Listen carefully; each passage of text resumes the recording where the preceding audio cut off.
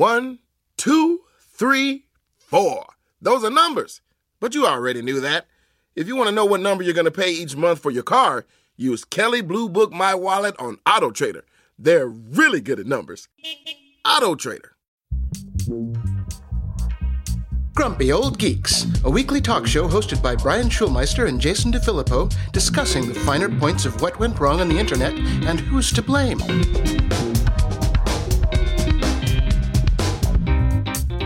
The following content contains graphic, explicit, and vulgar language. And with that out of the way, welcome to Grumpy Old Geeks number 174. I'm Jason DeFilippo, here with my co-host, Kyle Roderick. Kyle! Oh my goodness! How did you get in here? Hello? Anyone else in here? No, I don't think Brian is here. No, he's not here. And I hear you're recording from a closet somewhere in the OC. Trapped in the closet. Yes, I am, Jason. Oh, that is one of the greatest things ever made by the hand of man. I must say that. Yes. I love Trapped in the Closet so much. That whole series. You know, I do have to say, speaking of geek things, the Weird Al, whole expanse of the cover of that Trapped in the Closet series was fantastic. I have never seen it. I'm going to have to go check that out. Highly recommended. Yes, we'll have to put that in the show notes. So yes, if you haven't guessed, Kyle is not Brian. Brian is trapped in the what do you call that? Where the babies live? Because I don't have one, so I don't know. The nursery. Brian is trapped in the nursery. Hello? I'm here. Oh, I lost you there for a second. I thought. Yeah, sorry about that. It's okay. It's okay. Yes, Brian is trapped in the nursery. So we got somebody trapped in the closet to come and help out this week.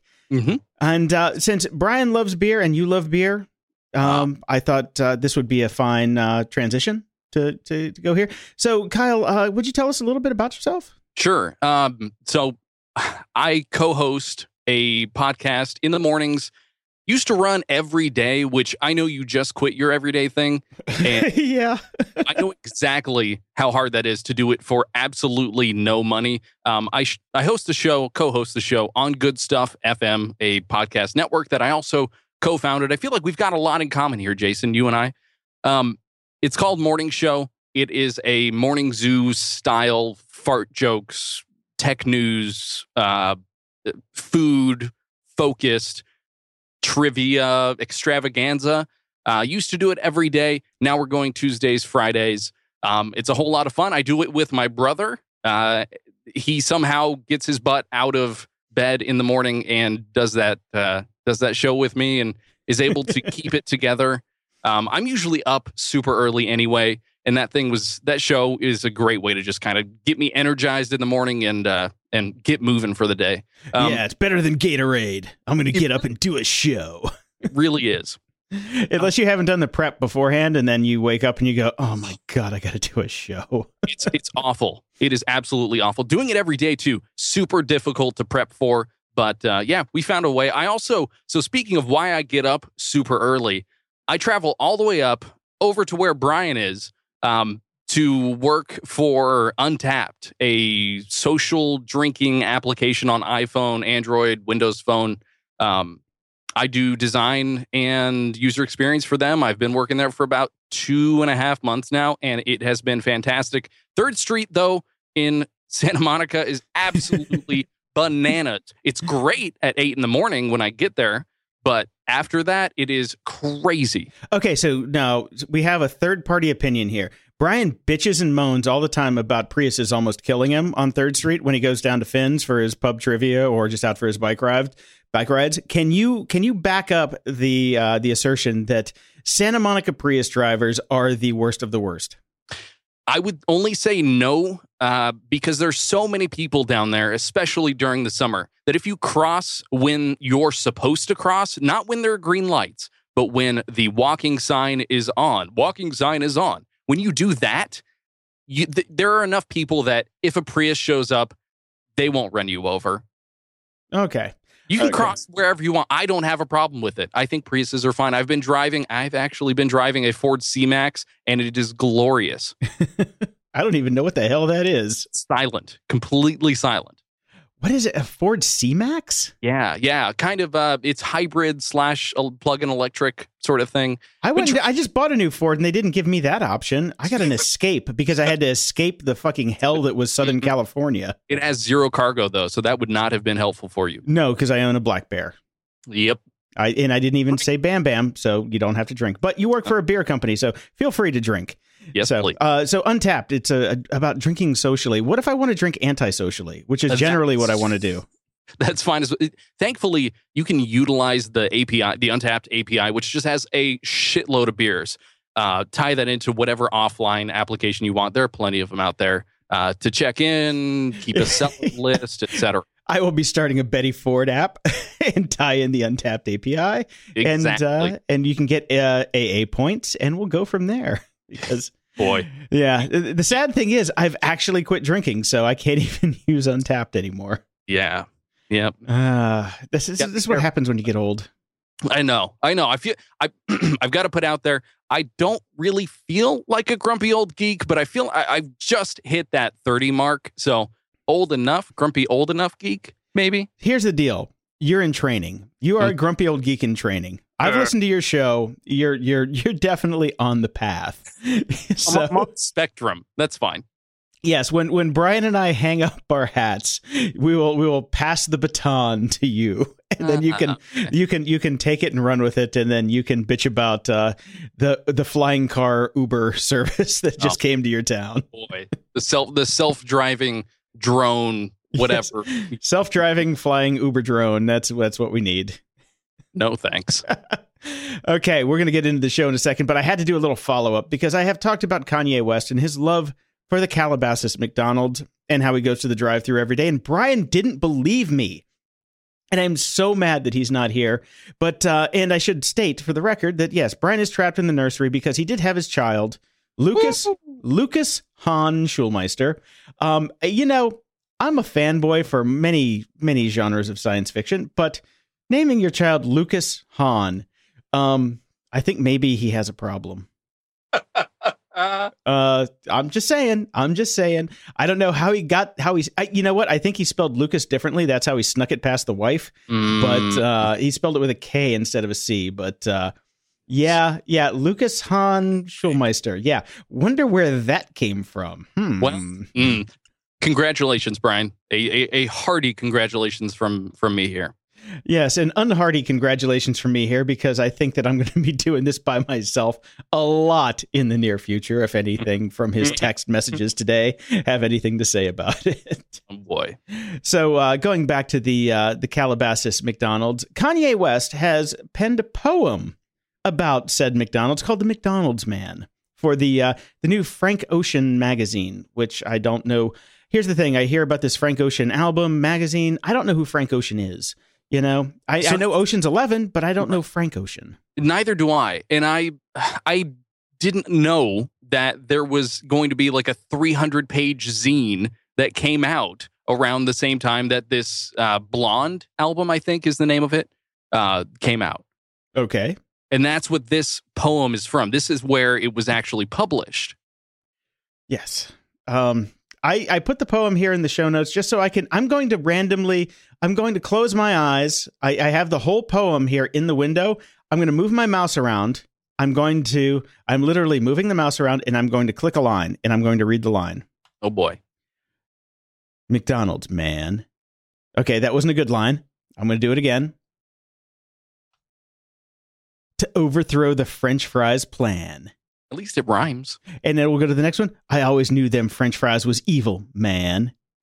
And then apparently the article I got this from, it just has expletive where all the good stuff is. So it is smelling all good and expletive.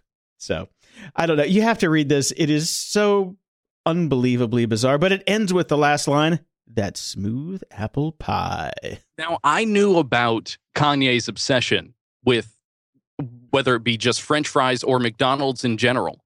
But I was trying to find YouTube videos of people actually either rapping this or poetry slamming this or something in a McDonald's, anything, any sort of YouTube sensation, nothing. There was nothing out there. There were people trying to analyze what this was about. And McDonald's has actually said they've They said, yes, we know that this exists and we posted about it, but that's it. And no one else is really talking about it. Okay, so could these be the first lines read of Kanye's poetry on a podcast? Could be. Oh, Slam it, Jason. Oh man, we are breaking ground. Oh, them French fries look good though. I knew that Diet Coke was jealous of the fries. I knew the McNuggets was jealous of the fries. I could see it through his artificial meat eyes. Really bad. This is really what the hell are artificial meat eyes? I have no idea. This is what happens when you eat Happy Meals every day for 10 years. Your brain just atrophies and then you just turn into Kanye West. In the news, Obama administration is quote unquote privatizing internet governance. This is the thing that's going around. This was on the homepage of the Wall Street Journal. I would like to say, get a better headline writer for this. What's happening here is we are finally giving up control of DNS because the United States has been in control of DNS since the beginning of the internet because we fucking invented it. But since the internet is now an international organization of bunches of computers who like to hack us quite a bit, and we are finally giving up control to ICANN on October 1st. That sounds pretty good. I mean, this is something that has been in the works since 2014. It's not new. It's not new. They put a date on it. They said this is going to happen. They said ICANN's ready for it. And so let's just do it. It's fine. No, it needs to happen. It has to happen. We have to give up the keys to the kingdom because here's what I don't want. In some bizarre, random world where a TV celebrity might become president, that he would have the big black button that you can press, because I'm not going to make it a red button because red buttons are fun. He would have the big black button that could turn off the internet. And you can build that right now because we have control of DNS. Would that be the BBB, I guess? That would be the BBB. So this is a good thing. This is a very good thing. But the Republicans are coming out against it. And there was a BBC article which there were some things in it that kind of got me thinking about the old the internet is a series of tubes.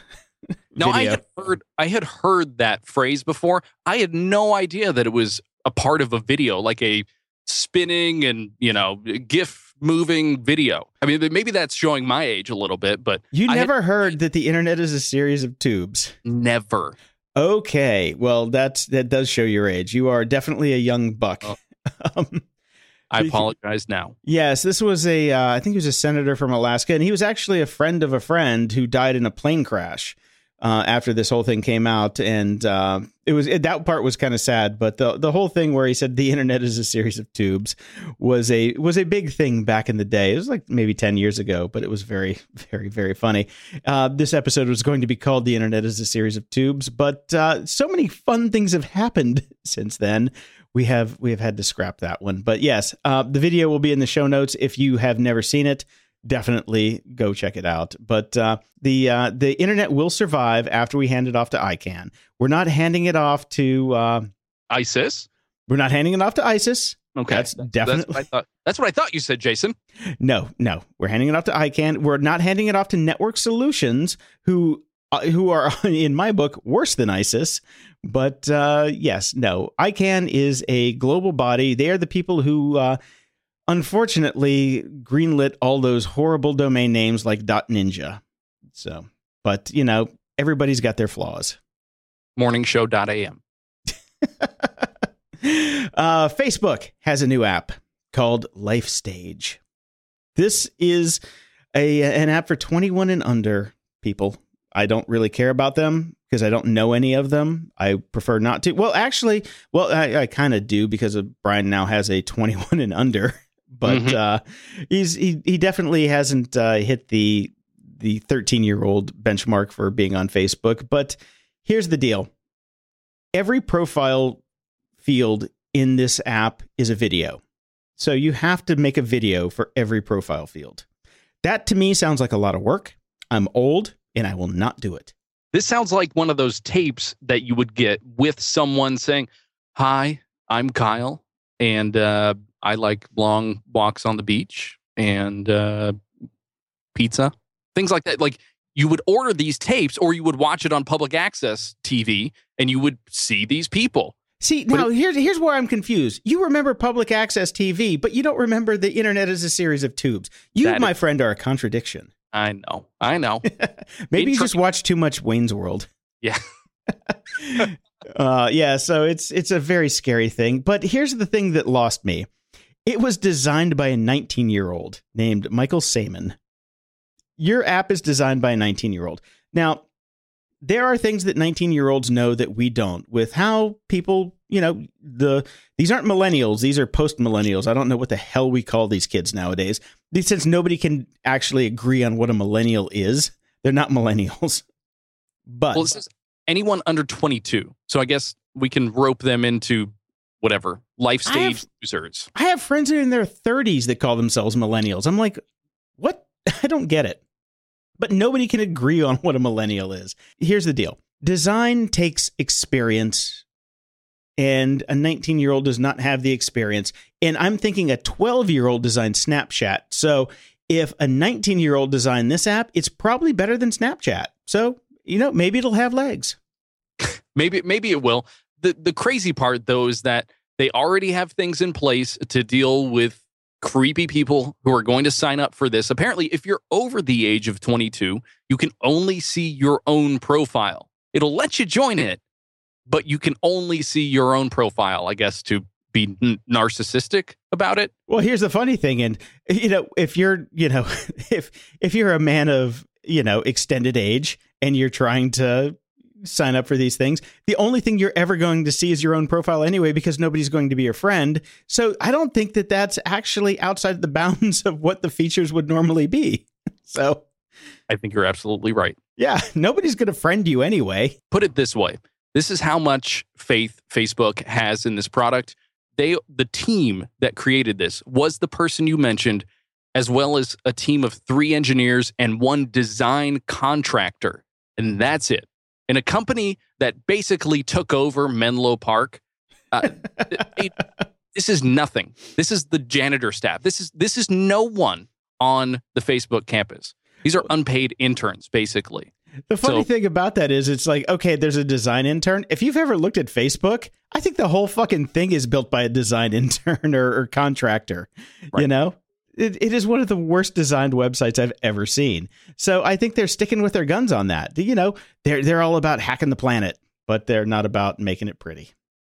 And as a designer yourself, what do you think of it? Have you tried it? Have you tried to sneak in as a 30-year-old and look at yourself in the Facebook mirror of sadness and loneliness? No. I honestly, it's strange. Working for a social network now, I have zero will to be on pretty much any other social networks. I have completely entrenched myself in the world of beer drinking and alcoholic fat white boys. Exactly. So that's where I'm going to hang my hat for now. I'm not going to sign up for Elo. I'm not going to join my own group. I'm usually you staying out of IMSI?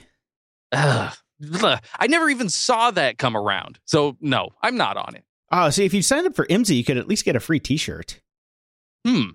Okay. Yeah. If you wrangle 5 of your friends in, you can get a free t-shirt. I have mine.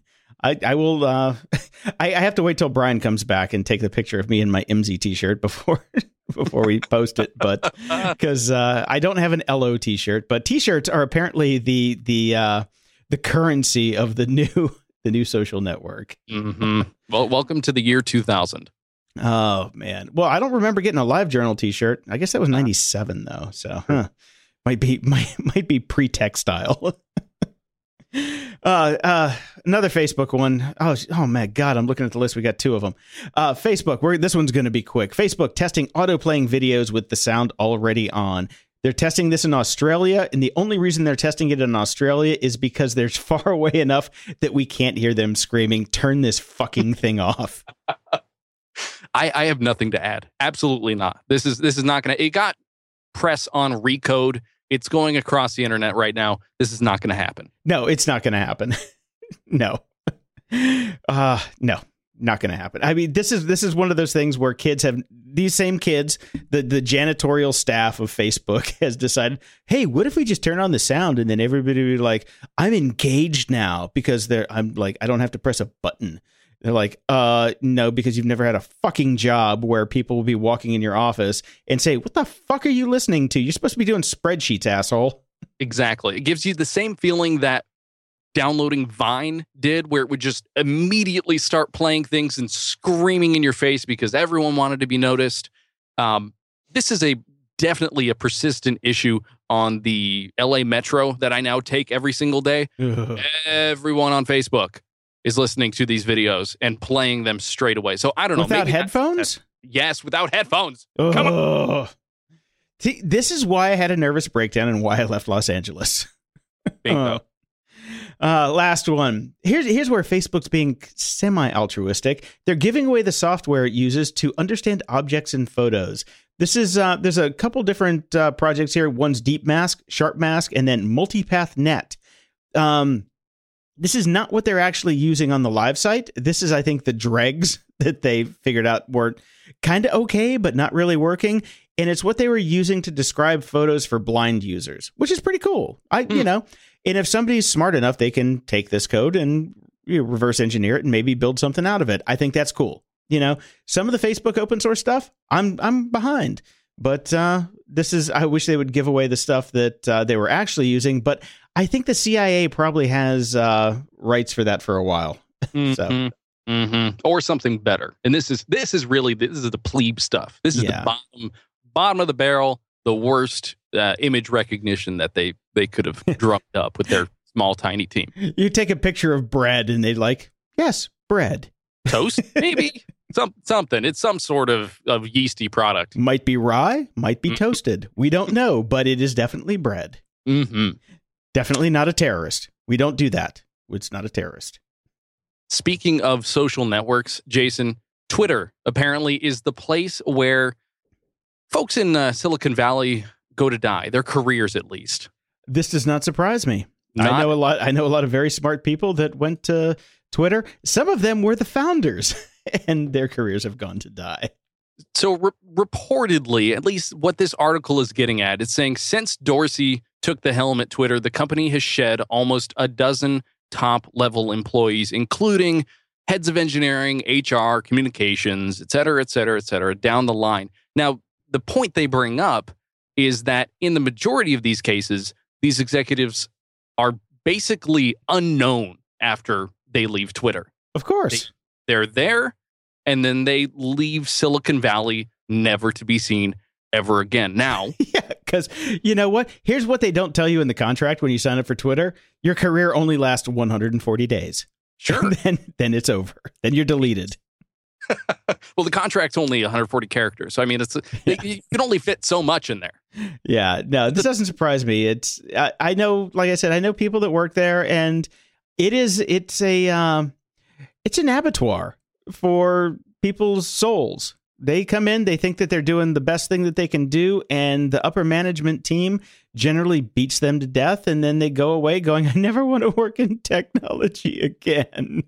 Sure. And some of the examples that they're giving out are saying, hey, this person worked at Apple for 14 years, then they went to Twitter, they lasted 4 months, and then they left. Oh, they must have not been believing in what they were doing. And I think it doesn't have to do with that at all.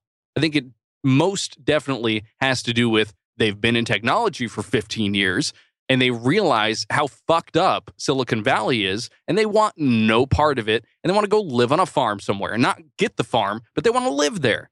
They want to completely shut off the world and live away from what Silicon Valley is turning into, which is just a complete and utter bubbly shitstorm waiting to explode. You know what? That is a very astute observation, because I think, these people that have lived in the Valley and worked in the Valley for that amount of time, I was in it for 21 years. So these people that went from Apple for, 14, 15 years. They look at a place like Twitter and Google and Facebook, like with all the money that they're throwing around and the options they're throwing around, they're thinking, I can go there, work for a couple of years, cash out, and then go literally buy the farm. which, I don't think they found the irony in that one. But no. And there are two options here. Either, yes, they figured out that, like I did, it's really stupid to stay in tech when you're a person of a certain age because you cannot get hired. Or they went to Twitter, they got such a good deal that they cashed out and can now literally go buy that farm and are like, fuck you, San Francisco, out, drop the mic. If stock options are a part of that 140 character deal that they got, for sure, you're in, you hit your 90 days, you're out. Hey, you only need 7 characters of that to be a millionaire. That is true. Yeah. Speaking of things that die, Jason. Yes. Pokemon Go is apparently on the decline. 10 million users are now gone from the game, I guess, augmented reality, whatever we're calling it now. It's a game, I guess. It's definitely a game. Yeah. Engagement's down. Downloads are down. Time spent in the app is down. Are you still playing? No, I'm not. I walk around my neighborhood because my neighborhood is kind of, I'm in the Midwest. I have many Pokestops and gyms in the neighborhood, and I walk my dog several times a day, and I go by all of these areas. And when it first came out, there were hundreds of people in the local park playing Pokemon Go. Now, maybe 3. So at different times of day, depends on when school's out. Kids are back in school, so it's a little bit different. But when it first started, I mentioned this on the show before. There's an LRAD on the top of the band shell here in town. And when there are too many kids that assemble in the band shell, they fire up the LRAD and make them disperse. Wow. The LRAD has not been fired since at least maybe a month after Pokemon Go came out, or how many weeks it's been. It's, it was like 3 weeks where there was, lots of kids playing, and literally they would fire up the LRAD, and me and the dog were walking by, and I'm like, what the fuck is that? And they're like, oh, it's the thing on the top. And I look at it, I'm like, that's an LRAD. Okay. Wow. And if you don't know what an LRAD is, Google it. It's not a pleasant thing to hear. And it was, fortunately, it was only pointed at the children because I was on the other side of it. If you're going to harm the children, that's fine. I was on the other side. I'm a tax-paying adult sometimes, and I had a dog who has very sensitive hearing, so I was very happy about that. Oh, man, I can only imagine. Well, so I'm over in Santa Monica, like I said. That apparently is the Pokemon Go capital of the world. People go there to every 10 feet. There's a stop. There's dinosaur things. There's little statues. There's the pier. Folks are going from all over LA County just to go to that area and I guess make the journey across 3rd Street to just get Pokemon. I've not seen people with their phones out. I literally work right there, and I have not opened my application while sitting at my desk to catch Pokemon. So it's not catching my fancy anymore, I suppose. What level did you make it to? 17. Oh my God, you kicked my ass. I'm at like 9. Okay. Well, so there's all these mechanics in the app that I think they held off on in these early stages to where we can push it out in 6 months, try and get engagement and users back into the app. Maybe you deleted it, maybe you downloaded it again. I think the numbers, it's shark finning right now, but I think the numbers eventually will start to go back up around the holiday times when people have more time. There's 2 issues here. I don't think we can call this a shark fin because a shark fin is rapid adoption, massive fall off. This has had a fairly slow adoption. I mean, it had a rapid adoption and then kind of plateaued and then dropped off. So it would be kind of like a shark fin that got cut off in the middle. And so you have a ramp and a plateau and then a drop. So maybe it's a Free Willy since it kind of folds over the top. This is a family show. Don't talk about that. Sorry about pornography that. Kind of thing. Mm-hmm. Jesus. Oh, I invited you on here because I thought you were a classy motherfucker, but not at all. Okay. So Pokemon Willy, that's what we're talking about now. Yeah, it's I think what's going to happen is I think it'll kick back up on the weekends. when the kids are, or you know what they need to do? They need to start putting Pokemon stops in schools. And then that's why we can really, you know, streamline education and really get to the next level. But they were the device. You know, the devices are coming, right? Right. So once the devices come, I think we might see another uptick because the holiday shopping season's coming, and we know that kids like devices. Oh, yeah, that's true. I just pasted an image in there for you to see exactly what I'm talking about. That is. That's the free Willy. Yes, it is. Yes, it is. That actually, yes, I think we have a new technology term. Instead of the shark fin, that is the Free Willy. Please put that in the show notes, by the way, because I don't want people to think that I just sent you a dick pic at all. No, this is not a dick pic. Okay. All right. You might be a dick, but this is not a pic of your dick. Oh my God. I've never seen Free Willy, and now I never will. Instapaper, one of the early inventions of Marco Arment, the little butt boy of the internet. I'm not a fan. Because I used to run a site called blogrolling.com back in the day, and I did all of the technology that he built for Instapaper, but he's a millionaire and I'm not. So we call this the sour grapesification of the internet. Yep. And so he sold Instapaper for a lot of money, and he worked on Tumblr for a while doing the same stuff that I did with CMSs. Yes, I am Mr. Sour Grapes, but that's fine. Bitter, Jason, bitter. Yes, I am a bitter old motherfucker. No problem there. But Instapaper was sold to this little consortium in New York, and they have dumped it now to Pinterest. And here's the thing. Nobody cared. Nope.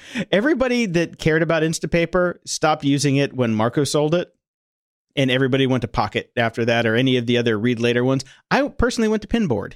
So, and if you want a really funny account to follow on Twitter, follow the guy that makes Pinboard. He is one of the quintessential grumpy old geeks, a smart guy and a smart ass. So, yeah, not super frequent posts, but a very good follow. Oh no! Actually, when he goes on a tear, he goes on a tear. True. So that is true. Yeah, but he's a funny dude. The crazy thing about this whole acquisition, the terms of the deal. I'm sorry, no, it's not an acquisition. It's an hire. True. Hire.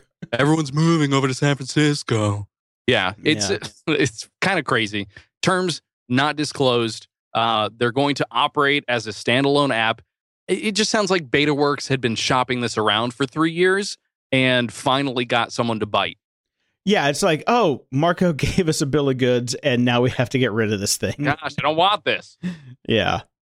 I'm going to take a web page and turn it into text and save it in a database. Oh, that's fucking tough.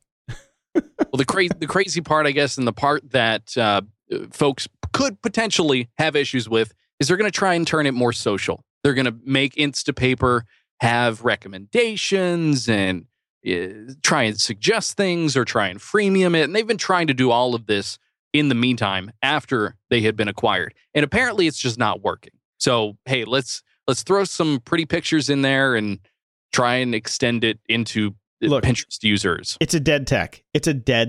Nobody cares anymore. You know, honestly, nobody cares anymore. This was very important at the time. It did what we needed it to do. You know what it needed to do? It needed to save a web page when I was riding the subway. That's all it needed to do. Nobody cares anymore. Honestly, you know what I think they're doing? I think they're listening to podcasts, which is what they should be doing. So screw Instapaper, viva la podcast. Woo! All right, Uber has lost $1.2 billion in the first half of 2016. Couldn't happen to a nicer bunch of guys. But yeah, that is an unfathomable, I couldn't even say the fucking word, amount of money. How do you lose $1.27 billion unless you're the United States government handing out bundles of $100 bills to Iraqis? That's the only other time I've ever heard of that much money going away. Just drop it out of airplanes. Just yeah. Right. I'm like, it obviously, you know what? If they were giving bundles of money to the Uber drivers, we wouldn't have a show. So that seems to be apparently the reason that Bloomberg, the automated video that started playing right when I visited this page, seems to think. So they're giving their drivers subsidies and saying, hey, we're going to pay you a livable wage, and then we're not going to make that much money off of it because we're not going to charge people that much money. That flies in the face of everything that has ever come out of what is going on with Uber and the news about their drivers. Nobody can make any money on Uber. So if they're subsidizing people who can't even make a living wage, there's definitely a problem there. It's not a subsidy. It's money. Like, you're paying me to do my job. What about me doing my job as a subsidy? I don't get it. But they also apparently attribute it to trying to expand into other markets, including China. Places. Well, that didn't work. They had to sell. So nope. So they're completely gone. And apparently that has also contributed to this 1.2 billion with a B loss in this first half of 2016. Yes, and just so that is, just to put it in perspective, that is $1,000 million. That's, I mean, when you have to wrap your head around $1 billion, that is $1 million times 1,000. They gave away $1,000 million. 0.21 or 7. That's a lot. Just carry a decimal over a little bit and then somehow have that just go straight into my bank account. If you lost, just lose it over here. Lose it to me, please. Yeah. You know what? I will drive in a circle and take old ladies to the grocery store every day for, like, you know, 0.1% of that, because that would still be more than I make right now. So I'll take it. Kyle, you're a pizza fan. I am huge pizza fan. You're a huge pizza fan. And I think the reason that I had you on the show is because we are compadres in the fact that we both love cold pizza. Team cold pizza. Team cold pizza. Yes. We have covered Domino's, drones, and robots. Well, actually, we haven't covered the drones yet. We've covered the robots on this show. But it has apparently come to fruition. So, Kyle, would you please tell me about Domino's pizza drones?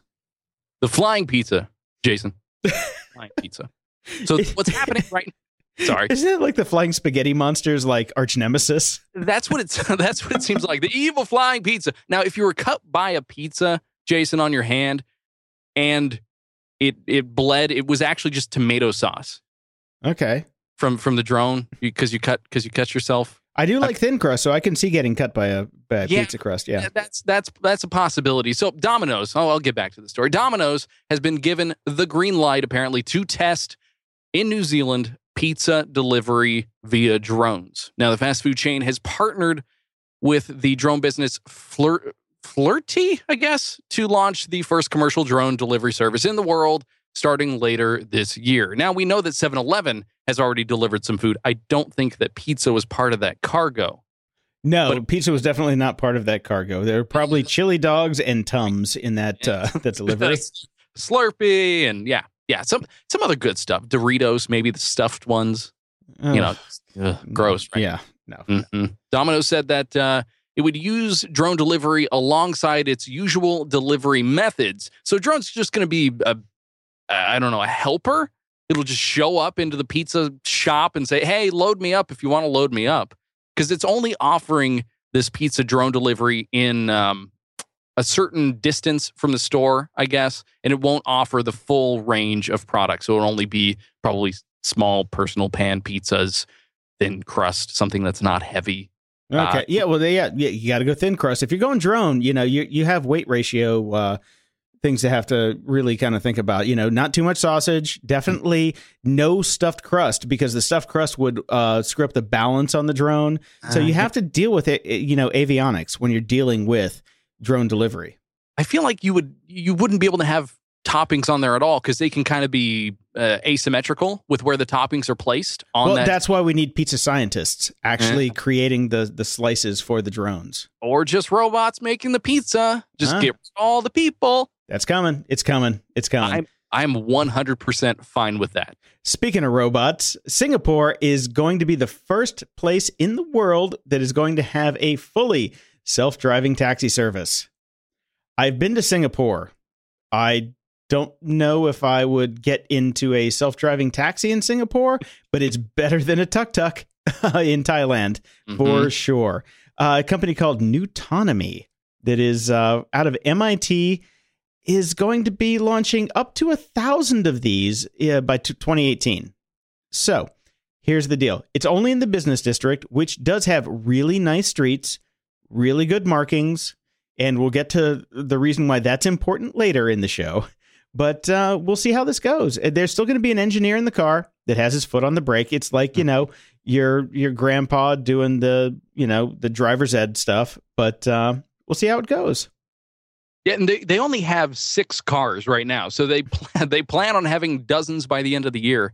But it's just up to 1,000 when they're in 2018. Okay, all right. I mean, dream big, dream big. Singapore is small, but they dream big. Not saying I don't believe them, but to have a researcher in the back seat and someone behind the wheel the entire time that this is happening, this just sounds like publicly available something that Google has been doing for the last 5 years in the Bay Area anyway. This doesn't sound like a huge leap for self-driving taxis. But it's at MIT, and MIT guys are smart. So that's true. We'll see. It's true. And Google's self-driving cars are imploding. Ford's on the market, and we'll get to the stuff in Pittsburgh in a second. But yeah, there's so many people right now that are like, this is almost off-the-shelf technology. So it's getting to the point where we're going to hit a tipping point really fast, and then everything's going to crash, and then it's going to take another 5 years before it's actually commercially available. But we'll see. Sorry, I just had to laugh and take a breath for a second because we keep talking about this stuff, and it's just like, oh my God, the sky's falling. The sky's falling. The taxis will be driving us to CVS. No, they won't be. Not for quite some time. NPR. We like NPR, don't we? Because they have podcasts. Yeah, mostly. Yeah, sure. Serial, season 2, fuck off. The NPR website is going to get rid of comments. Now, I put this in here because we are grumpy old geeks, and comments on websites are something that we all pioneered back in when comments became available on websites. We made that stuff. Pioneer days. Yes. There are going to be no more comments on the NPR website. And since it's public radio, you'd think that the public could talk about the stuff that's on the radio. No. Apparently, the reason that they're taking it off the website is because nobody comments on the website anymore. Right. The argument was apparently that most folks are doing this on social media anyway right now. And the total number, once you got down to it, month after month after month, combining 3 months together, a mere 2,600 users out of whatever the 33 million uniques. Yeah, exactly. Yeah. are actually writing comments on the website, which is no one. These are either rampant trolls coming back and writing whatever it is on the latest Serial episode. Bots. I don't know what bots. You do. Yeah, but who knows? There obviously is no reason to keep this around if only a very, very, very, very small percentage of their users are using it. I can see the product decision here. No, and we've been seeing this for a decade now. The decline of comments on websites has been it has been a downward trend. I feel really bad for the guys that Discuss, the outsourced comment system. They have to be just sweating bullets. It's those guys, and I know a couple other companies that were in the comment space. It's dead. It's dead. Twitter, where comments go to die. Or live, for that matter, honestly.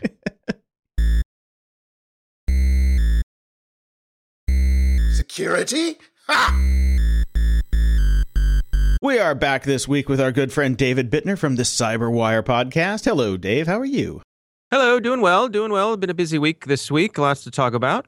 Well, then let's cut to it. I hear Apple has done some goodness out there. Yeah, that's right. There is an update to iOS 9. It's iOS 9.3.5, and if you have an iOS device, do not delay. Go ahead and update your device as quickly as possible. Yes, don't dawdle, people, because this one's actually serious. Yeah, this is a serious one, and hats off to Apple for patching this one quickly, for responding in a way that aligns with how serious the attack was. So what happened was there was an activist from the UAE. His name is Ahmed Mansour. He got a fishy-looking SMS text message. He sent it off to the University of Toronto's Citizen Lab, and they recognized this text message as indeed being malware. It's from an exploit chain called Trident, which is from a group called NSO Group, an Israeli-based firm. And they sell what they refer to as government-exclusive lawful intercept spyware products. They sell 0 days, basically. They sell 0 days. So this is a group of 0 days for iOS devices. They are not cheap, so this isn't the sort of thing where you're going to have script kiddies and hackers out, tossing these around at you. But, once they get out in the wild, then people go ahead and try to use them. So it was reported to Apple. Apple turned this around in about 2 weeks and pushed out the patch. So please don't delay, don't dawdle. If you're on iOS, go ahead and make that upgrade. It's an important one. Yeah, and the interesting thing about this is a non-feature upgrade. This is just to patch these security holes. So that's how important it is that Apple would push an update that is just security, that they're that bad. Yeah, it's a pretty light update too. I actually did it last night, and it's not a large package. So they're laser focused on this. That's what she said. Yeah, thank you very much. But I'm pumped. Please tip your waiters. So the problem with this is that I was looking forward to my beta 6 of iOS 10, the public beta. Yep. It came for my iPad. No big deal. Got there. Went to check my phone. Not available. Talked to my friends who were on the beta. Like, oh, yeah, I got it last night. This was like in the morning yesterday. And I'm just like, oh, yeah, we got it last night. They pulled the beta 6 patch, apparently, for auto update. And I can't get it now. So I think they're going back and maybe applying this patch to the beta 6 update. Yeah. But, I mean, that's the only thing I can think of because I can't get my beta 6. Poor baby. I know. It makes sense, though, and better safe than sorry. Yeah, but that means right now I'm still vulnerable. So can I at least have my beta 6 features while we wait? Before you push beta 7? So at least you can be having fun while you're being completely compromised. Exactly. I can have that little scribble thing that they have, and I hate that thing, and I need to find a way to turn it off. Man. All right. Anyway, okay.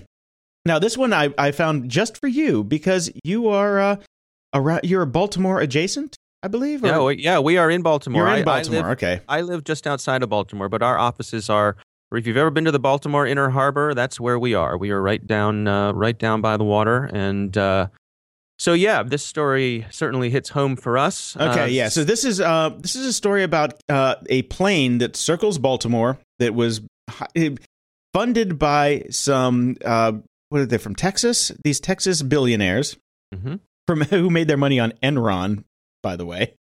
And they're taking pictures of Baltimore all the time from a plane in live video, sending it back to the Baltimore PD to follow up on crimes. So you are being tracked 24/7 from a plane in Baltimore. That's what this is about. And it came from Bloomberg, and it's a great article. Well written, well researched. And the video, it's a 7-minute video, well worth watching because it's fascinating.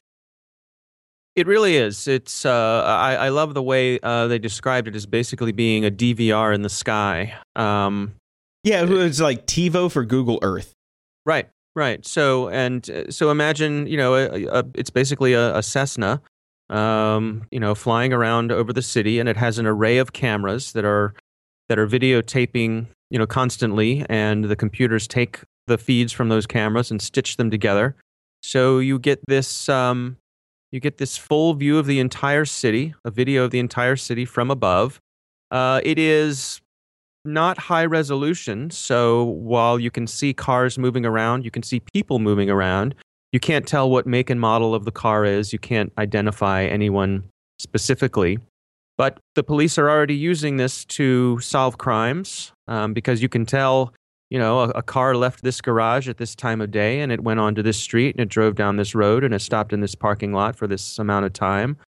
And that can help with an investigation. Yeah, because what they can do is they can track a crime and then scrub backwards to find out where the origin point of that vehicle was, where the end point of that vehicle was, and deduce from that who the bad guys are, and then send people out to arrest them. And, on the surface, I'm all in for this. This does not bother me. Yes, it is rife for the abuse of power. But when used responsibly, I think this is a great technology. It's 192 megapixels of video, which is insane, and it's streamed in real time, also insane. And it's a 30 square mile block, which from one little plane. And this is this came out of military tech. The guy who created this did this for the military back in 2007 when they needed ways to find people who were leaving IEDs in war zones. Right. And then he came back home and then, commercialized it and has been updating it. But he can't find anybody that's going to pay for it. That's the thing. The ACLU is pretty much blocking him at every turn. So are you creeped out by this? No, I think I share your concerns. I think this sort of thing is inevitable, right? Yeah. I think certainly there are good uses for this. I think, already it's being used to solve crimes. I think the troubling side of this is the police thought that they needed to do this without telling anyone. They thought they needed to fund this through a third-party foundation so that the money was hard to trace and it didn't show up on the books. So, that's interesting. It's sort of a beta program.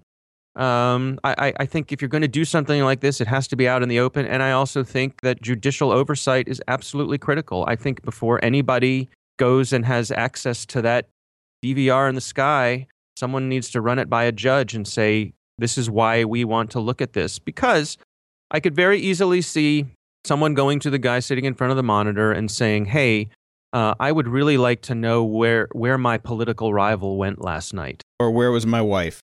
Or where was my wife? Right, as simple as that. Yep. And that's the part of it that concerns me. I think it could absolutely do good things for the community. I think it could help increase safety and help solve crimes and all those sorts of things. But I think we have to err on the side of being careful with it because it's certainly it could certainly be abused. Yes, absolutely. And right now the resolution is not great, but as we know from Moore's law and history, the resolution will come down very quickly because it's not that expensive to get better resolution cameras.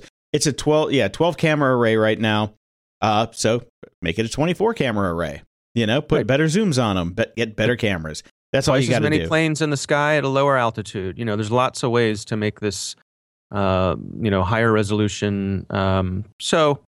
Interesting trial run. Again, there are troubling parts of this about me. I'm not opposed to it, outright, but I really do think we need some kind of oversight. It's a who watching the Watchmen kind of thing. Exactly. Yeah. And also what happens when this isn't just a dude in a Cessna out there for 10 hours a day, but what happens when it's a solar powered, drone that stays up there 24/7 and there's 100 of them, Right. And what happens when someone puts one up there just for commercial use, just for, plain old, figuring out, when does Jason go to the store? When does Jason do his shopping? Yeah. And honestly, that's not illegal because you're out in public. Right. There's no expectation of privacy in public. So, we talk about this all the time. There's this sort of shift of, as they're able to vacuum up more information about you, do we have to recalibrate our expectations of privacy or come at it from the other direction and kind of maybe dial back what you are allowed to vacuum up in public? And so lots to think about and discuss with that. Yeah, no, we can come up with facial recognition busting masks right now, so we're going to have to come up with busting hats, so people can't tell who we are. We're going to have morphing hats, so they change shape as we walk down the street, so it can't lock on to us. Right, just clever camouflaged umbrellas. And speaking of facial recognition, that is pretty good. I like the camouflage umbrellas. Facebook. Actually, it's not about Facebook. It's about facial recognition. How it can be tricked by using the simplest of Facebook photos. So if you're trying to spoof somebody's facial identity, right, you can go get a bunch of their Facebook photos that are always taken at different angles. Not everybody is doing ID photos because they're all in different shapes and movements and facial expressions, happy, sad. So you can get a full range of expression.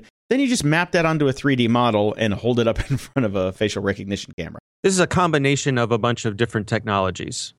We've seen for a while, systems that are able to kind of gather up a bunch of photos from from a different location and turn them into a 3D model of that location. And so being able to do that with people's faces is sort of inevitable. And I mean, again, as far as biometrics go, we've even seen people with, a DSLR at a conference. When some person raises their hand on the dais, they can take a picture of their hand, then print a copy of their fingerprint and use that as an actual biometric to get into a system. Yeah, and as we've talked about before, the thing about biometrics is that they are secure. They can be very convenient, but they're not changeable. They're not changeable, and they are utterly copyable. Right. So once your fingerprints are compromised because they are yours for life. Same with your retina scan. Same with your DNA, same with your face. If you want to get it, once DNA scanners get cheap enough, they'll be like, oh, give us a little blood.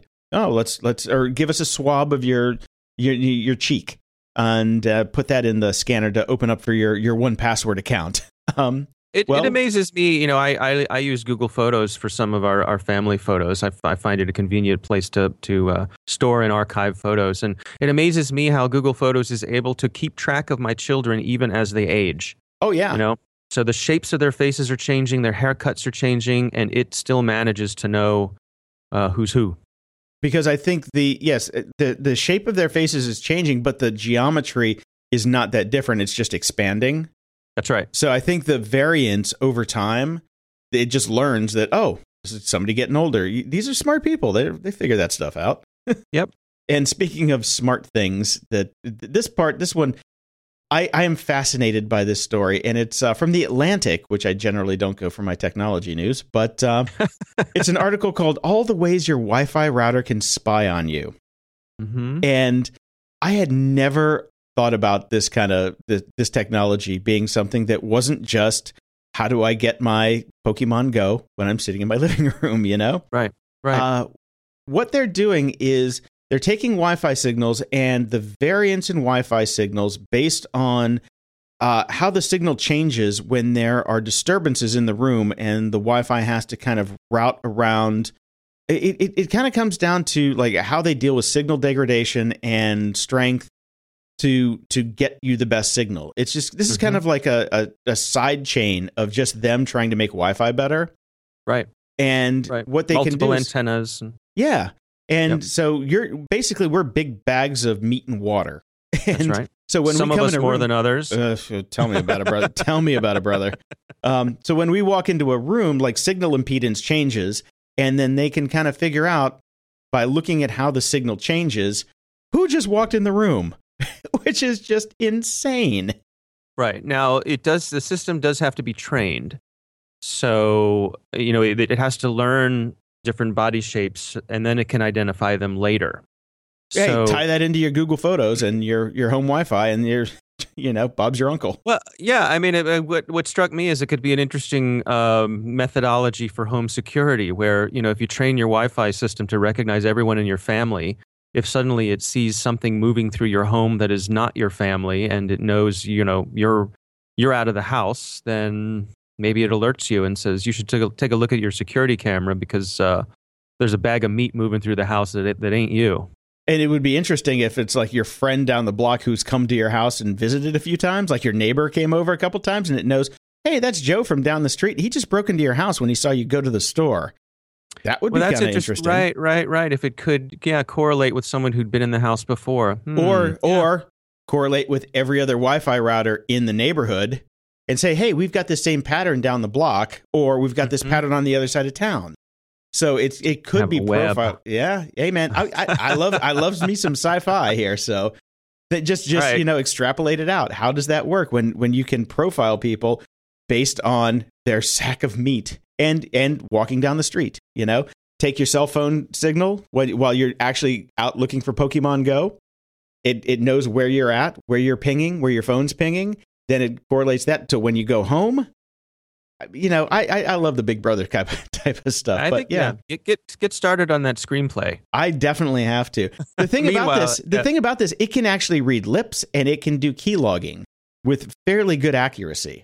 Yeah, it's, I say this often, clever humans. This is just being able to tune in on the most subtle changes in signals and having the processing power available to look at such fine detail allows them to get all sorts of information out of these signals, and it's kind of magical in a way. It is. It's like it's one of those things when we started this show, I was almost anti-tech because I knew that things like this were on the horizon. But as they start to come over the horizon, I'm kind of fascinated by it now. I'm just like, okay, we're screwed. Forget it. Privacy's dead. Okay, we got drones in the sky. But the fact that your Wi-Fi router can actually do this is unbelievably kind of cool. It's definitely cool tech. It'll be interesting to see if it actually ever comes to anything. As with all these things, it's something that could be used for good or evil. I'm starting a new clothing line. Morphable Faraday. That'll be so that's it. That's a great DJ name, don't you think? Morphable Faraday. Morphable Faraday. The stacks of wax and the platters that matter. Yeah. Put me on a gurney. That was an hour of journey. All right. Right. All right. Okay. We should probably move along. Let's move on. I'm having too much fun, though. Go on. Yeah. Okay, next one. All right. So there was a hack to a gamers forum. Grand Theft Auto forum was hacked, and the bad guys got about 200,000 gamers' identities and other personal information. This is from fan site GTA Gaming. And they got about 200,000 IDs out of that one. This is actually the tip of the iceberg because the actual hack comes from vBulletin, which is one of those really horrible PHP bulletin board systems that nobody wrote properly. It's a mess. I've read the code on these things and tried to fix them, and they're a total shit show. Okay. And vBulletin and PHPBB are the two main offenders on this. But there were over 27 million actual identities taken or logins and credentials taken from a total of 11 websites. Most of them were in Russia. The Grand Theft Auto hack was just one of the few that were here in the U.S., I believe. Yeah, another one was Epic Games. They had 800,000 accounts taken. Yeah, but it's in the millions from literally 11 websites. Moving on, there's a Matthew Green, who's a researcher at Johns Hopkins University, another place right here in Baltimore near us, has he and his team at Johns Hopkins did some research on iMessage's encryption, and of course, Apple likes to say and sort of crow about how iMessage uses end-to-end encryption, which is a good thing. But Matt Green and his gang discovered that iMessage's protocols are not terribly secure, and in fact, they have some pretty significant weaknesses in them. What's interesting about this, obviously, I'm not an expert when it comes to cryptography, but we have people who help us on the Cyberwire who are. I spoke with one of our experts this week, Jonathan Katz, and he was saying he was fascinated by this story because the weaknesses that were discovered in iMessage are the kinds of things that he teaches in his intro to cryptography class at the University of Maryland. Just like, just real basic stuff but he made the point that, wait, are you saying that iMessage uses like root 13? Well, I don't know, but his point was that this is what can happen when you roll your own. Apple came up with their own encryption protocol in-house, and if they had gone with something that was standard, something that had been really, beat upon by the public, by, sort of peer-reviewed, then this sort of basic 101 level vulnerability doesn't happen when you use industry standard stuff. So it's sort of an object lesson in not rolling your own, why standards are a good thing in general, and so we'll see what happens if this gets patched by Apple or how they. So this wasn't part of the patch that came out this week. Actually, Matthew Green and his group, they did report this to Apple, and Apple has implemented sort of short-term patches to take care of the better part of the issues that they discovered. But they're saying that Apple really should do a major overhaul of the iMessage protocol, and then really look forward to maybe not rolling their own in the future. Oh, that's great. I'm glad that hopefully, at least we're safe for now. for now. Yeah, and I think it's end-to-end protocol is a good thing. So I don't think Apple's incorrect in pushing that and saying that overall that's a good thing to have happen. But it does mean that perhaps your iMessaging isn't as secure as you thought it was. Okay, so protect your eggplant emoji, midnight sexting people. That's right. That's right. You never know who's looking. I recall way back in the day, someone said to me, never put anything online or in any sort of electronic form of communications that you wouldn't put on a postcard. All right, so I want to wrap up this week with a story that we just love at the Cyberwire. We tried to shine as bright a light on this week as possible. This is from Pflugerville, Texas.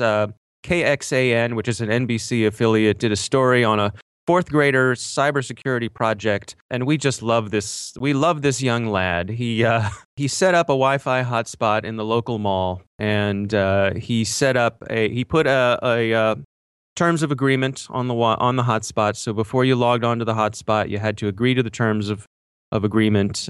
He had a hypothesis that more than 50% of people would click through without reading the terms and agreement.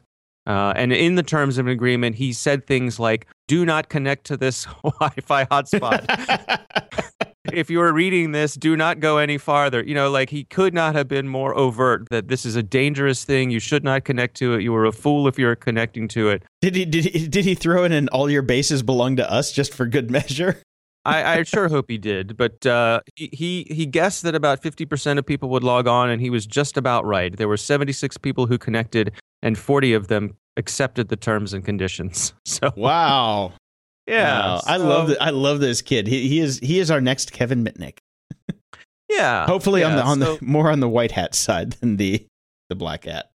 Yeah, this young man's name is Evan Robertson, and hats off to Evan. I think he's definitely going places. Hopefully, we'll see big things from him in the future. I think he's probably on a private plane on his way to Google at this point.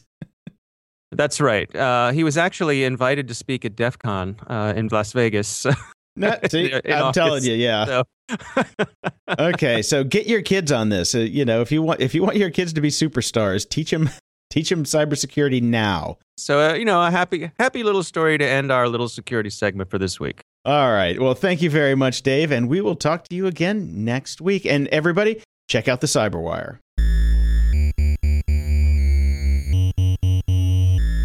Comment of the week.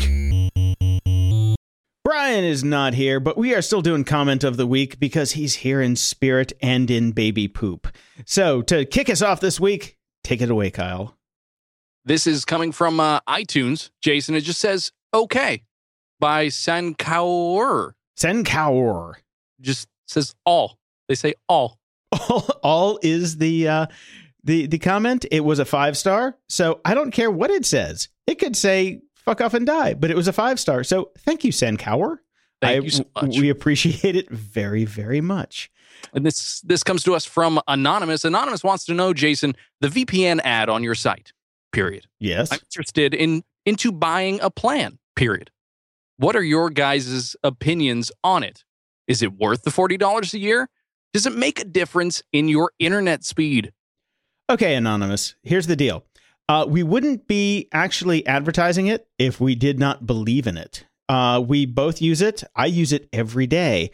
I especially use it when I'm going to Sweden to go find the latest bad Hollywood movie, because Hollywood movies have become terrible. But yes, I do go to Sweden on our VPN. Here's the deal with the VPN. It will definitely make a difference in your internet speed. It will knock it down based on the distance from you and the VPN servers, because how it works is you cryptographically connect from your computer to another computer, and then your traffic is what we call tunneled through that connection to those servers. Those servers go out, get all the goodies, and send it back to you. So nobody can see what's happening in between there. That's why it's called a virtual private network, because it's private. But since you're going to those computers, so there's a lot of steps in between. And I have a connection that gets me around 8 megabytes per second down on an average, file download. With a VPN, the VPN that we promote, private internet access, I will get between 2 and 4. depending on where I'm connecting to, from where I'm connecting to. So if I'm in Romania and I'm connecting to the UK, it could be slower. If I'm in Romania and I'm connecting to Cleveland, it will definitely be slower. But if I'm in Cleveland connecting to New York, pretty snappy. So hope that clears it up for you. Jason, this is from Roz Thomas. Roz writes, hello again. I don't live in Pittsburgh, but an hour or so away, given Pennsylvania's roads and construction zones. But I follow what's happening there. Uber has partnered with CMU, Carnegie Mellon University, for the self-driving car project. Pittsburgh has a lot of startup companies, probably because the area is very affordable. I would assume so.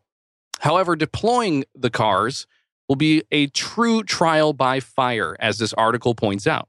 I travel to Pittsburgh a few times a year and have nightmares for weeks afterwards about driving in, around, or through it. Enjoy the article, and I hope it isn't behind a paywall for your next podcast. Keep up the great work. That is, again, from Roz Thomas. Thank you very much, Roz. And this comes from triblive.com, and it is law-abiding, self-driving Uber fleet will be dangerous fit with yinzers. Yinzers. I had to look that one up. Okay, so I'm going to put a link in the show notes to Pittsburghese, because I was born in Pittsburgh, I grew up in Pittsburgh, and I lived in Pittsburgh about, a couple years ago. And what she says about driving in Pittsburgh is accurate. It is one of the most terrifying places to drive because it's half the roads don't have markings. There are no paint. There's no paint on the side of the road. It's half the time it's dirt roads. It is one of the worst. It is. You can only survive if you're driving by instinct, which means that this is a true trial by fire for these cars because, well, they are going to deploy them into a, one of the better parts of the city in the triangle downtown. They're not going to, hopefully they're not going to let them go outside of the city. But this article is really funny. What's this guy's name? Eric Heil or Hale. Hale. Definitely read the article because this guy knows his stuff. I wouldn't even mind having him on the show sometime because he's pretty funny. Yes, Pittsburgh is quite possibly the worst town in the United States to unleash Uber on the road with their self-driving cars. And yes, Roz, I agree with you. It is traumatic driving in Pittsburgh. No doubt about it.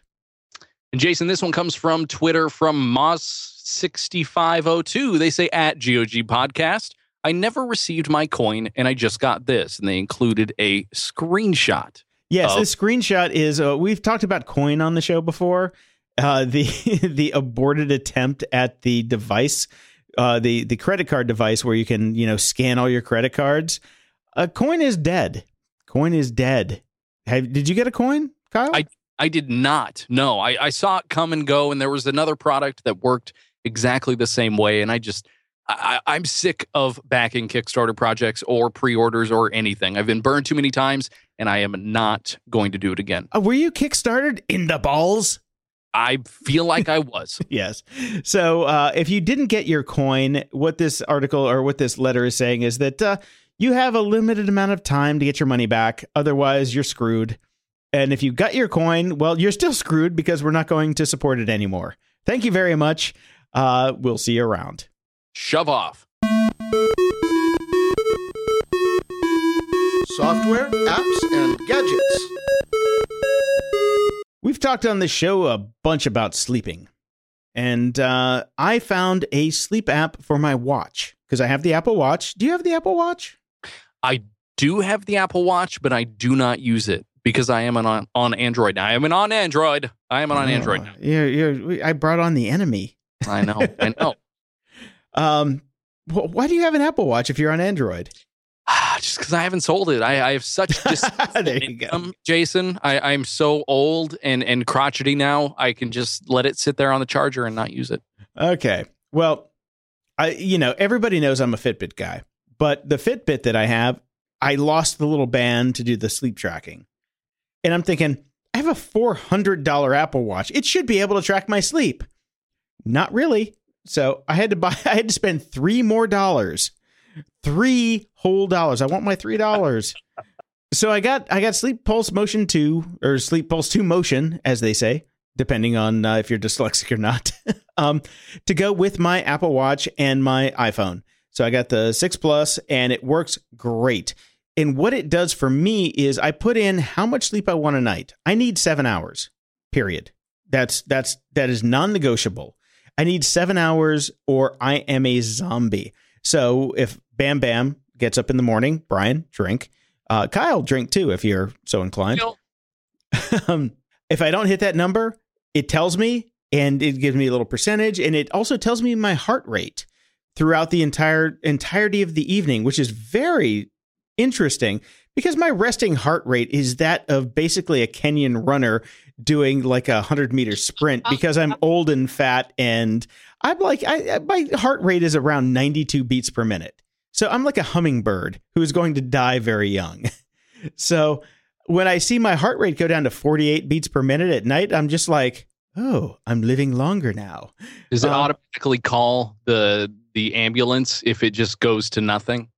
I really hope not, because if I forget to charge my watch and then I have to pay $1,000 ambulance bill, that would really suck. Mm-hmm.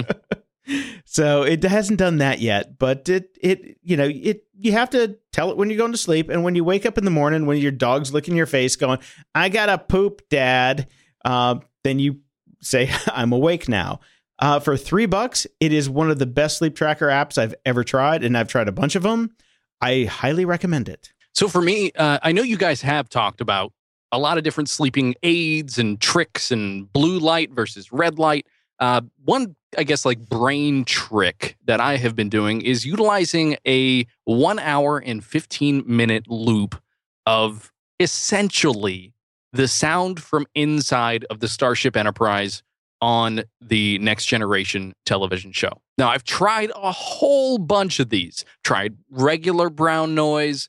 I have tried YouTube videos. By the way, yeah, mentioning brown noise, mm-hmm. I discovered that when I lived with a friend who would talk to his girlfriend every day, MXV, I could turn brown noise on in my earbuds, and I could not hear their conversation. So if you have a roommate who is talking a lot and you just want to tune them out, brown noise is the way to go. I don't think my wife will appreciate that, but I'll let her know. Well, maybe she would appreciate it if you're doing podcasts and she would like to have some silence. That is absolutely true. So I've been trying all these different sounds, YouTube videos, 3 hours of bandwidth sucking YouTube videos that you can't just force to be audio only. Spotify, different rain sounds, everything. I finally found on Google Play Music, which is my service of choice, Jason, I found something called Interstellar Nap aboard an enterprising starship. So they tried to get around. I see what you're doing there. I see that. So they tried to get around some of the like CBS, Star Trek, Gene Roddenberry trademarks. Yeah, it smells like Spirit Teen. I see. Exactly. Yes. And that has seemed to do the trick. Now, recently I've been combining that with my Withings Aura. It'll play oh, you say Withings. I thought it was Why Things. Whatever. It's with things. It's with me. It's why I have no idea how to say. I was thinking, when you said that, I'm thinking Wuthering Heights. Yes. I don't know how to say any of these startups anymore. It doesn't matter. You just see the words and then you know what it is. Either way. Hey, you're filling in for Brian. You are the guy that mispronounces everything, no matter what you do. It's okay. That's fine. I'm fine fulfilling that role. It's cool. So I've been trying this. It's worked out great for me. I tried to share this with you, Jason, to show you what it sounded like. Sent the Spotify link, and it's totally broken. Yeah, I went to, first you sent an iTunes link, and I'm just like, oh, yeah, not available in the US store. And then you sent the Spotify link, and I'm like, nope, not available on Spotify. And I'm just like, looks like CBS or Paramount has gotten wise to the fact that you would like to have a good night's sleep, and they have just screwed you.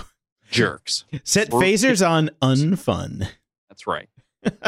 Well, fortunately, you hit me up offline, and I still have the actual sound effects for the Starship Enterprise from Next Generation because I worked on First Contact, and I have that. So what? Yes, I do. Oh man. Okay. All right. Straight from the sound department. I still have. And you know what? When you wake up in the morning, you can be shot by phasers from the Borg if you like.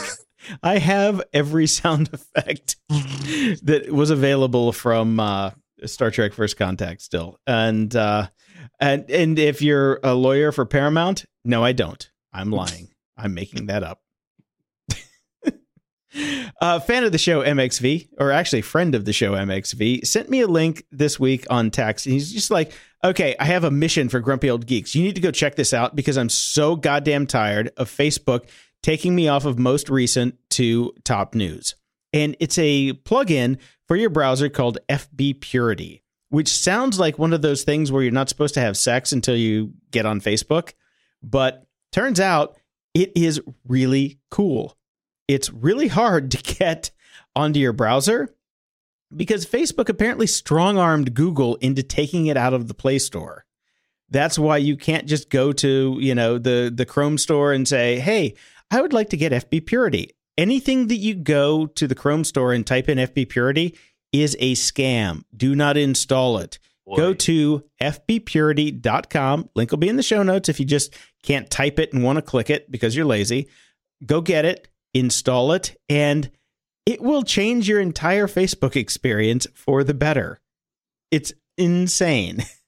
Now, on a related note with the Facebook experience, Jason, I've been saying your name a few times during our conversation here during the show.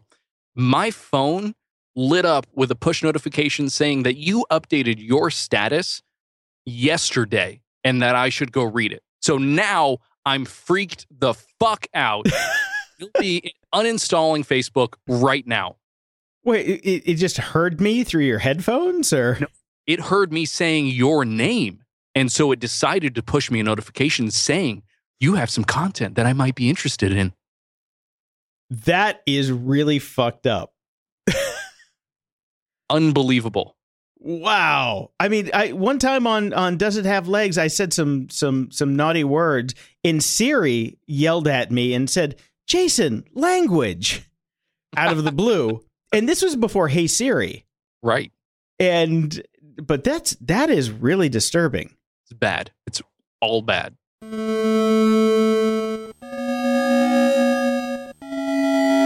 Media candy. Blade Runner. We love Blade Runner, don't we?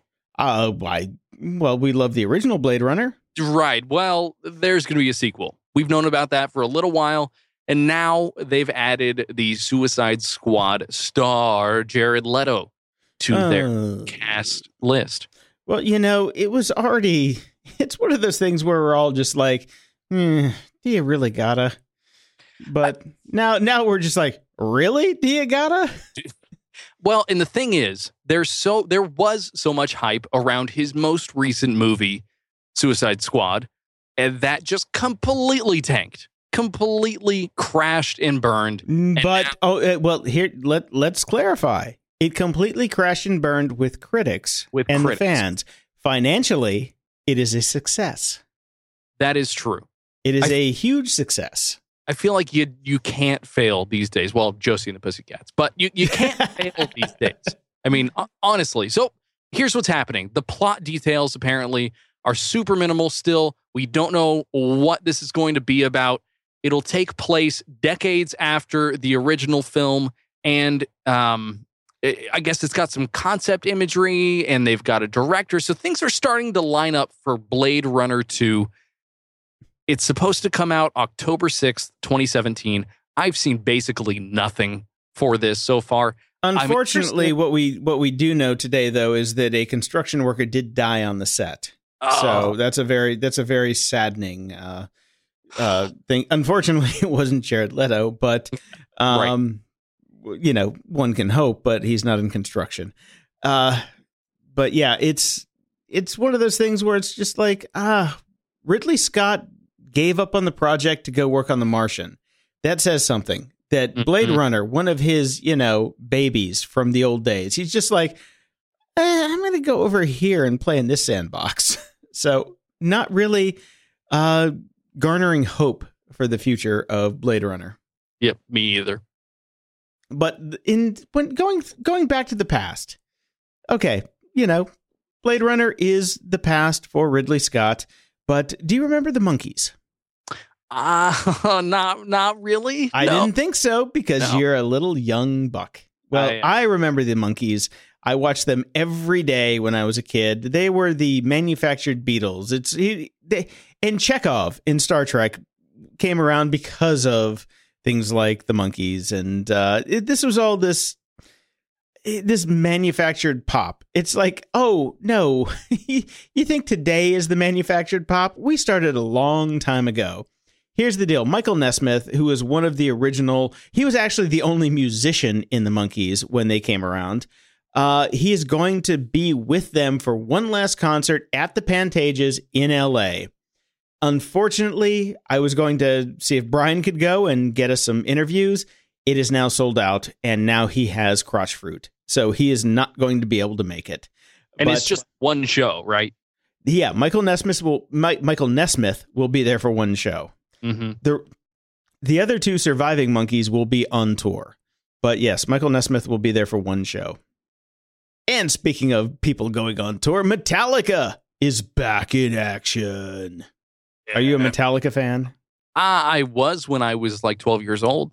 When you were 12 years old, they were already dead and gone. That's the problem. Let's just say the Napster days, I was probably a Metallica fan until they totally shat upon it and was no longer a Metallica fan. Though in the Bay Area, as a Giants fan, I get saturated with Metallica swag and Metallica nights. So I'm pretty much burnt out on the band, and I don't even listen to them. Yeah, so one of the engineers I worked with at Technorati went to high school with him, so he was always just like, yeah, I hung out with Hetfield and the guys. Yeah. Well, their new song Hardwired, which I joked with Brian on Facebook. I'm like, this should be our new Grumpy Old Geeks theme song. And he's just like, I'm emo. No. So that will not be happening.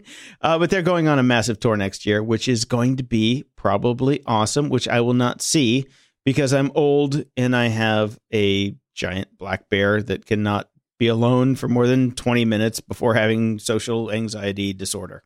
Well, speaking of things that are giant, Jason, DreamWorks Animation, we knew that they were going to be acquired by Comcast. They've sold a while ago, $3.8 billion. Well, that deal now is completely closed and finished. So I guess DreamWorks is they got their pockets are a little bigger. They're a little happier. Their stomachs are a little bit fuller. Well, it's spun off by a couple billionaires already. So who gives a fuck, That is true. It's on the heels of folks like Pixar being picked up by Disney.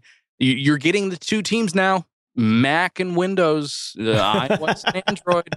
DreamWorks and Pixar. It's always been that way, but now they'll be huge conglomerations of multi-billion-dollar CGI studios that pay people shit. And exactly. Turn out, Shrek 45. The Comcast sweatshop is now in effect. Mm-hmm. Yeah, so let's find out if the Comcast brand moves over to DreamWorks. It's just like so we can call in and not get support on how bad your animated short was. More like Nightmare Works at that point. Yeah, it's like how to not show up for your Appointment Dragon Part 3. Oh God, because Comcast, Universal, all these.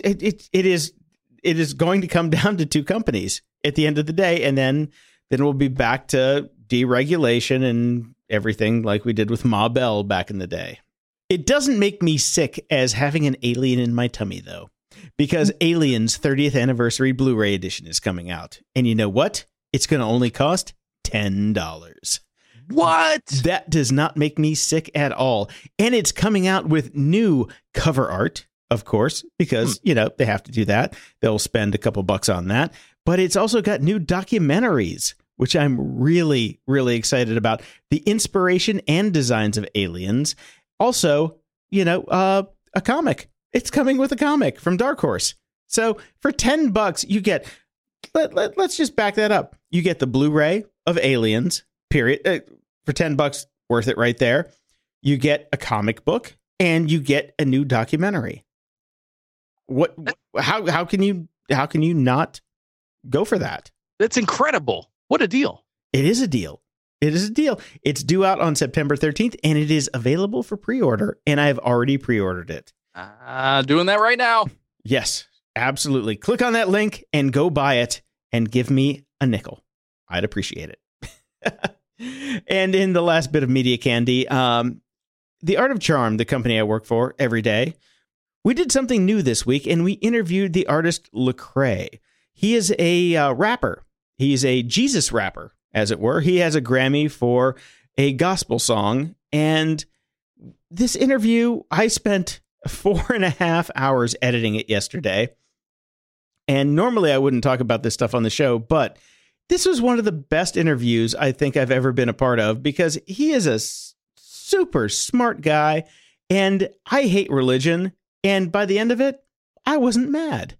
So if you want to hear like just a really cool interview with a guy who's been through a bunch of stuff, like, growing up without a dad and really not having role models and still coming out on the other side and being successful and just, coming to grips with how shitty it is to be a human nowadays and how hard it is. Check out the interview. I'm pretty proud of it. So I'm putting it in the show notes. I will go have to check that out. Are you kidding me? Lovely. Now, Kyle, I know you like pizza, but I like chicken. I like chicken. Fried chicken. KFC has put out quite possibly one of the craziest things I've ever seen in my life, which is KFC sunscreen. This is fucking disgusting, Jason. So seriously, this is so. Now this is something that we would cover on Morning Show. So if you're interested in listening to, I guess, a clean take on if your kids want to hear what Kyle has to say about exactly. So with this, this is SPF 30, finger licking good. Like, I would be so tempted to stick this in my mouth. That's the problem. But I don't care. Here's the great part about it. They only had like 3,000 tubes of it, and it went out the door so fast. They sold out, and it was free. Well, they said they didn't sell out. They gave out. So they're sluts. They're KFC chicken sluts.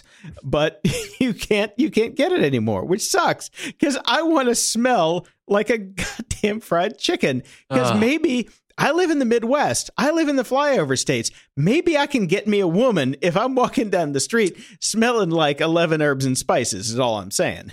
Now, the thing is, I would love that. I wouldn't put this on my body. That's for sure, because it just would not. My cats would go ballistic, Brian. Oh my God, my dog might eat me and kill me. Right. Exactly. So we don't want any of that. But I would get this bottle, open it up, and leave it in a hot car for a little while, and just fill that space with that luscious 11 herbs and spices. And then come back to a giant hornet's nest that just eats your face off. Ugh, no, thanks. Way to go there. Yeah, way to go, KFC too.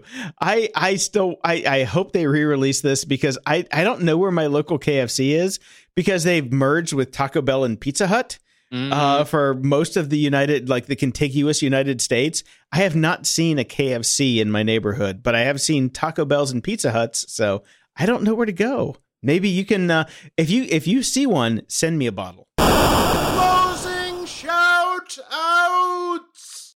My first shout out is to Amy from Blog Talk Radio. She was one of our go-to gals there, and she did us right. I really appreciate everything you did for us there, and I thank you very much. And someday in the future, I hope to work with you again. Jason, I just want to give a shout out to the other podcasters over on my podcasting network, goodstuff.fm. Go check those guys out. They've got some great shows all over the spectrum, not just tech news. I also want to give a shout out to Jordan Cooper, who is not on his pooper and not on this podcast, because now we get Kyle Roderick to come join us, because Jordan decided to not do tech news anymore because he's off playing sports ball. It's too sad. It's too sad.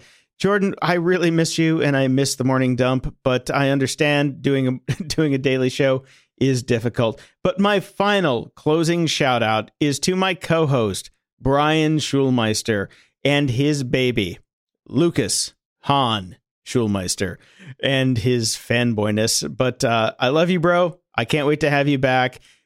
Keep cleaning those diapers, and do not feel like you need to post everyone to Facebook like I post all the pictures of Bam Bam. And by the way, drink, Brian. Thanks for listening. I am Jason DeFilippo, and you can follow me on Twitter at JPDef or JPD on Instagram. And I'm Kyle Roderick, and you can follow me at Dog Burps on Twitter or Morning Show AM. I thank you very much, Kyle, for joining us.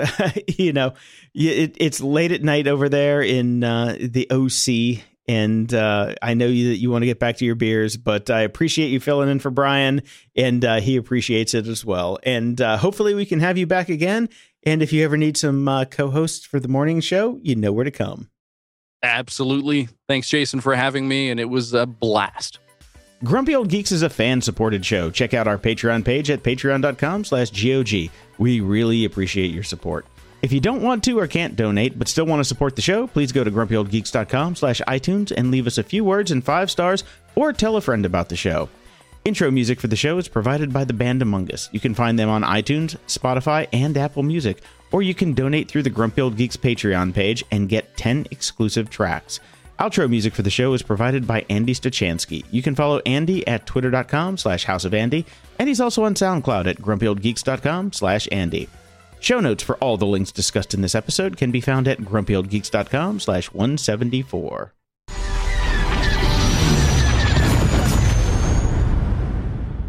Chewie, we're home.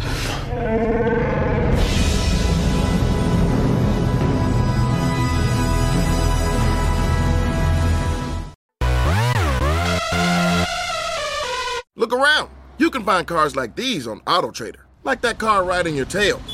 Or if you're tailgating right now, all those cars doubling as kitchens and living rooms are on AutoTrader too. Are you working out and listening to this ad at the same time?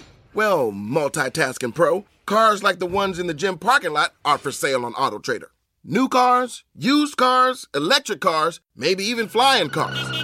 Okay, no flying cars, but as soon as they get invented, they'll be on AutoTrader. Just you wait. AutoTrader.